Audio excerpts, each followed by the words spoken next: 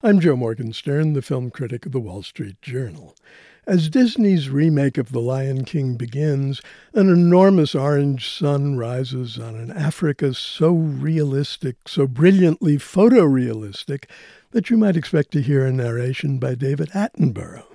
This is no nature documentary, though. It's cutting-edge animation minus inspiration, a leaden, literal-minded rendition of the 1994 classic with computer-generated images that simulate live action and a narrative structure that frequently follows the original shot for shot. The Elton John score has also been recycled, but I found myself thinking of Paul Simon's songs So Beautiful or So What?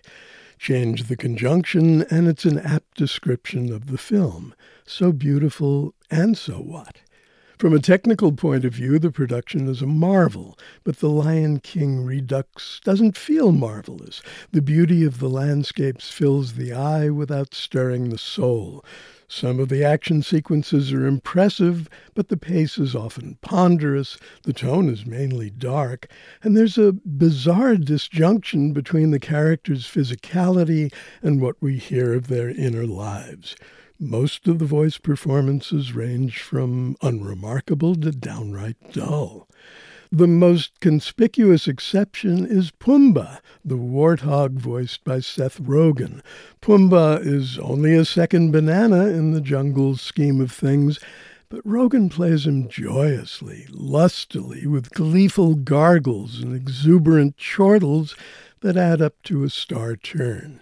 Happily and ever so resonantly, the other exception is James Earl Jones, who returns after 25 years as the doomed monarch Mufasa. Voices matter crucially in this movie, which was directed by Jon Favreau, because its visual style means the characters' faces are almost immobile. Yet Chiwetel Ejiofor as Scar, Mufasa's evil brother, can't compare to the towering sarcasm and glorious scorn that Jeremy Irons brought to the original role. The adult Simba and the adult Nala are played by Donald Glover and Beyoncé. They are obviously formidable entertainers, but they aren't dramatic actors. Their voices are bland at best, sometimes notably flat. It remains to be seen how audiences respond to the new version of The Lion King. Maybe every moviegoer old enough to cherish memories of the first film will turn out to see what's become of the familiar tale in a different format. Maybe kids will embrace the new production too, whether or not they know what they're missing. Maybe everyone in the world will turn out to see the thing, given Disney's stupendous promotion push.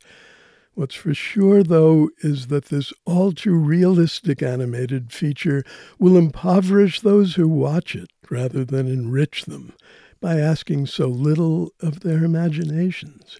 That's because its images have been stripped of the animator's true art. Daring, bedazzling designs that can thrill us with their surreality and lift our emotions to hyper-real heights. I'm Joe Morgenstern. I'll be back on KCRW next week with more reviews.